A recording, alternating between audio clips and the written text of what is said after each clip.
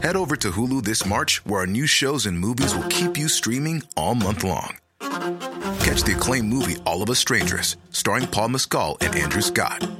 Stream the new Hulu original limited series We Were the Lucky Ones with Joey King and Logan Lerman. And don't forget about Grey's Anatomy. Every Grey's episode ever is now streaming on Hulu. So, what are you waiting for? Go stream something new on Hulu.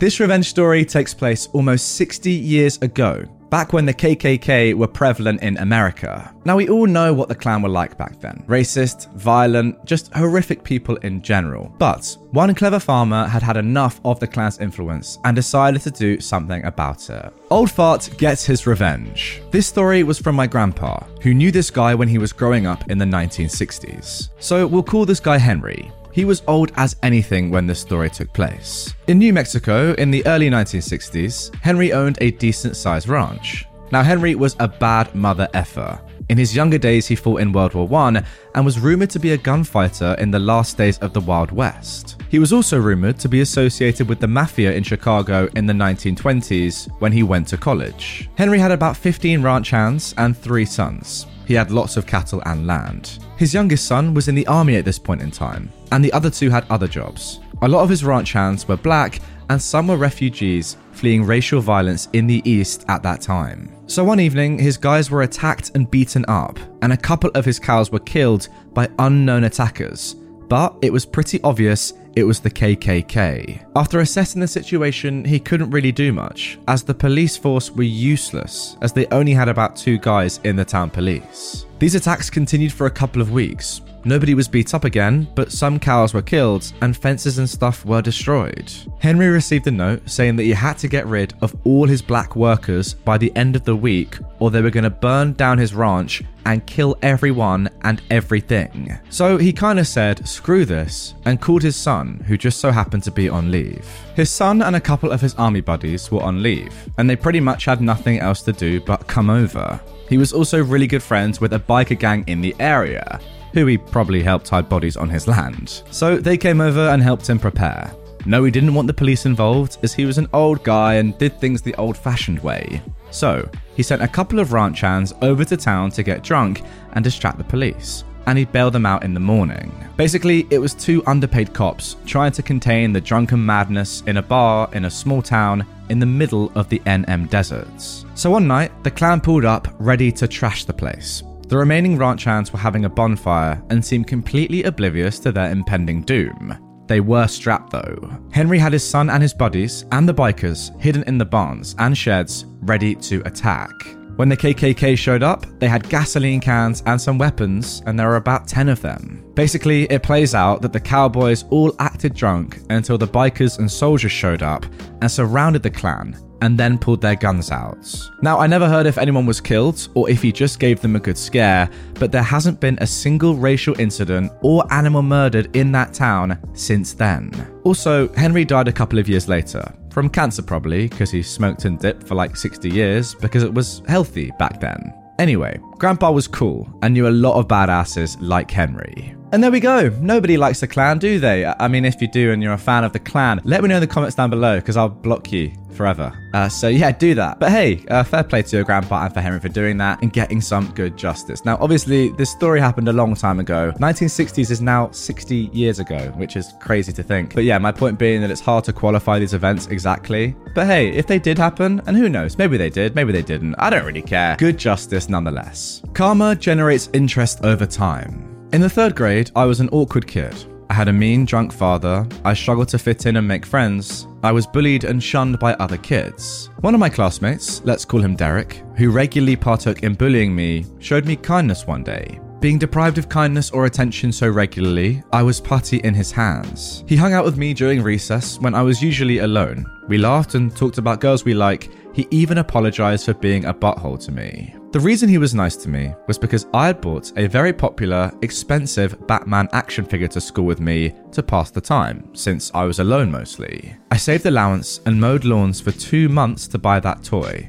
Everyone wanted one. By the end of the day, he asked me if he could borrow the action figure, and like the naive, socially inept kid I was, I trusted him with it. The deal was to return it the following morning. I went home so happy, completely fooled. I never suspected a thing. The following day, he completely ignored me. When I tried to talk to him, he acted like I was crazy. When I asked him to return the action figure, he simply said, "You never gave me any Batman. Maybe you imagined it." And when I persisted, he threatened to beat me up. When I complained to my teacher, I was told that it was my own fault for bringing toys to school. I was afraid they'd involve my father, so I dropped it. I could not let my father know, or I'd be called a pushover and have my butt beat and be punished for the next 2 weeks. What's worse is that Derek told all the girls that I confided to him about fancying that I lusted after them, and that I wanked to them. I was a social outcast before that, but at least I was tolerated. But after a smear campaign with the girls, I was a leper. People wouldn't even look me in the eyes. Not even the teachers. Kids started throwing stones at me. They sabotaged and vandalized my property. It was hell. I did nothing about it but cry. I was just a weak-willed kid after all. But to this day, I wish I'd bit someone's ear off or something. Anything in retaliation. After a while, the bullying died down. I focused on my studies and started getting good grades. Derek started talking to me again, but I ignored him completely. Sometimes he would repeat, "Why are you being such a baby? You didn't give me anything. You imagined it." By the end of the year, we moved houses, and I transferred to another school not far away. Things were much better there. I finally had friends and was not as naive anymore, so I was not as easily targeted. But I was still mostly me and still got picked on now and then. Over the years, I became somewhat of a delinquent, and in high school, I got into regular fights.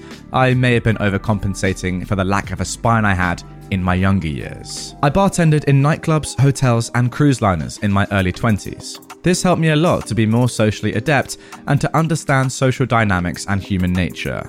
I finished trade school and qualified as an electrician and later as a plumber.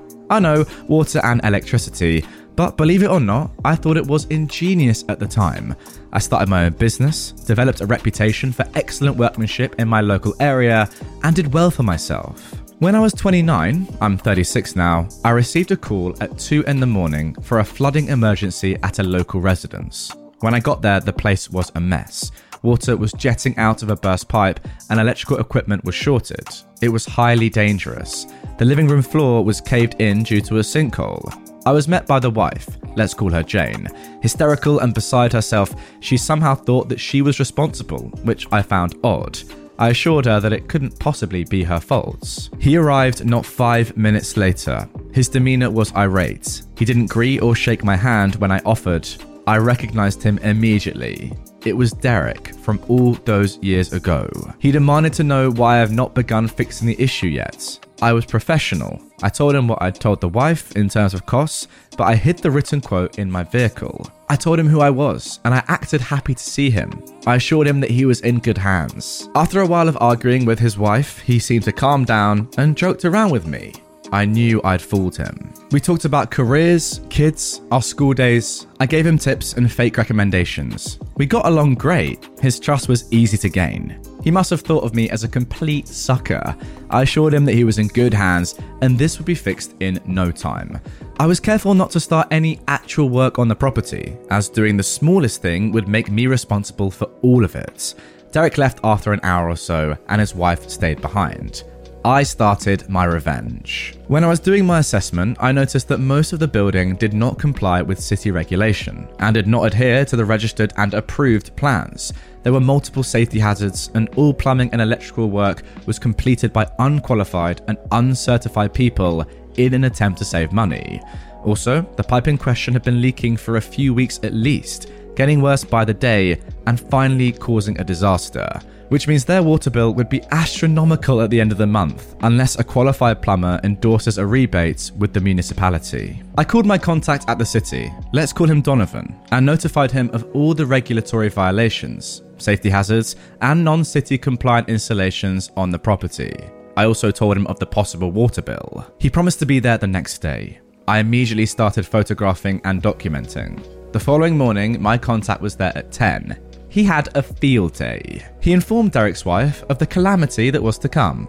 They'd be forced to tear down all the building additions, remove all the uncertified plumbing and wiring installations, have the plans reapproved, and start from scratch. which is an estimated loss of approximately $950,000. Now, just to clear up, guys, this person doesn't live in the USA, and they say later on to divide the amounts by 8, and you have a rough estimate of the exchange rate. So let's say about 125,000, that is. Still, a lot of money. Derek was there in minutes. He was livid. He quickly threatened legal action, but Donovan simply told him that he had more than enough photograph evidence to have the property declared invalid within a week if Derek didn't comply in writing. Donovan reminded Derek that he does this for a living and that the city has more legal resources to waste money on than he does. I left Derek an invoice for my time, just to smear salt in the wound, and I took my leave. Later, he called me every name under the sun. I remained silent and he hung up.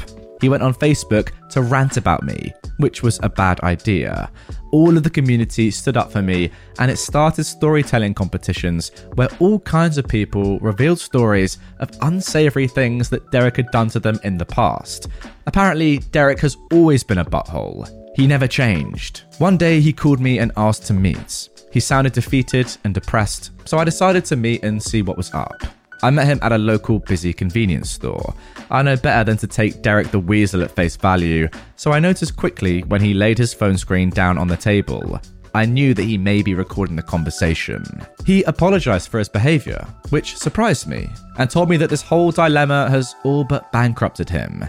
He told me he took out a loan for the building additions and cut corners to save money, that everyone does it. He showed me the water bill, which was nearly $80,000, a problem easily erased with a qualified plumber signature and endorsements.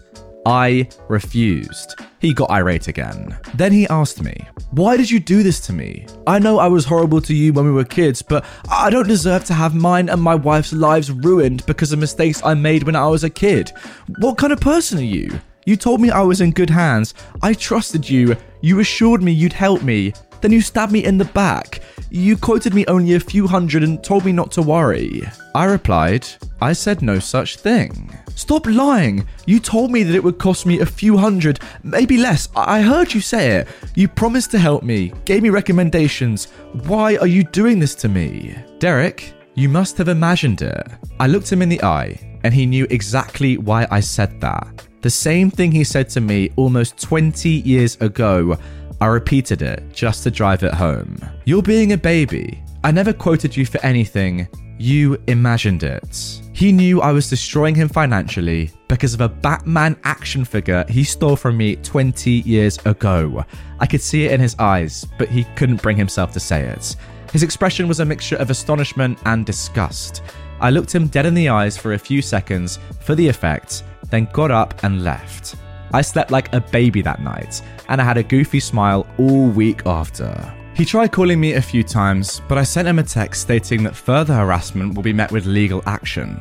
Derek, you know what your real name is and what mine is. If in future you read this and realize how I screwed you over, remember how costly that little Batman action figure was to you after years of accumulated interest in karma. The look of despair on your face when you realized why you're ruined was delicious. I cackled maniacally on the drive home from that convenience store. It was time for you to pay the piper. And if you think this will help you legally, go ahead and try. It won't, so don't waste your time. Or rather do, waste as much time and money as you want. I welcome being even more of a financial inconvenience to your life. F*** you, Derek. I'm Nick Friedman. I'm Lee Alec Murray. And I'm Leah President. And this is Crunchyroll Presents The Anime Effect. We are a new show breaking down the anime news, views, and shows you care about each and every week. I can't think of a better studio to bring something like this to life. And I agree. We're covering all the classics. if I don't know a lot about Godzilla, which I do, but I'm trying to pretend that I don't right Hold it in. And our current faves. Luffy must have his due. Tune in every week for the latest anime updates and possibly a few debates. Oof. I remember, what was that? Say what you're going to say and I'll circle back. You can listen to Crunchyroll Presents The Anime Effect every Friday wherever you get your podcasts. And watch full video episodes on Crunchyroll or the Crunchyroll YouTube channel.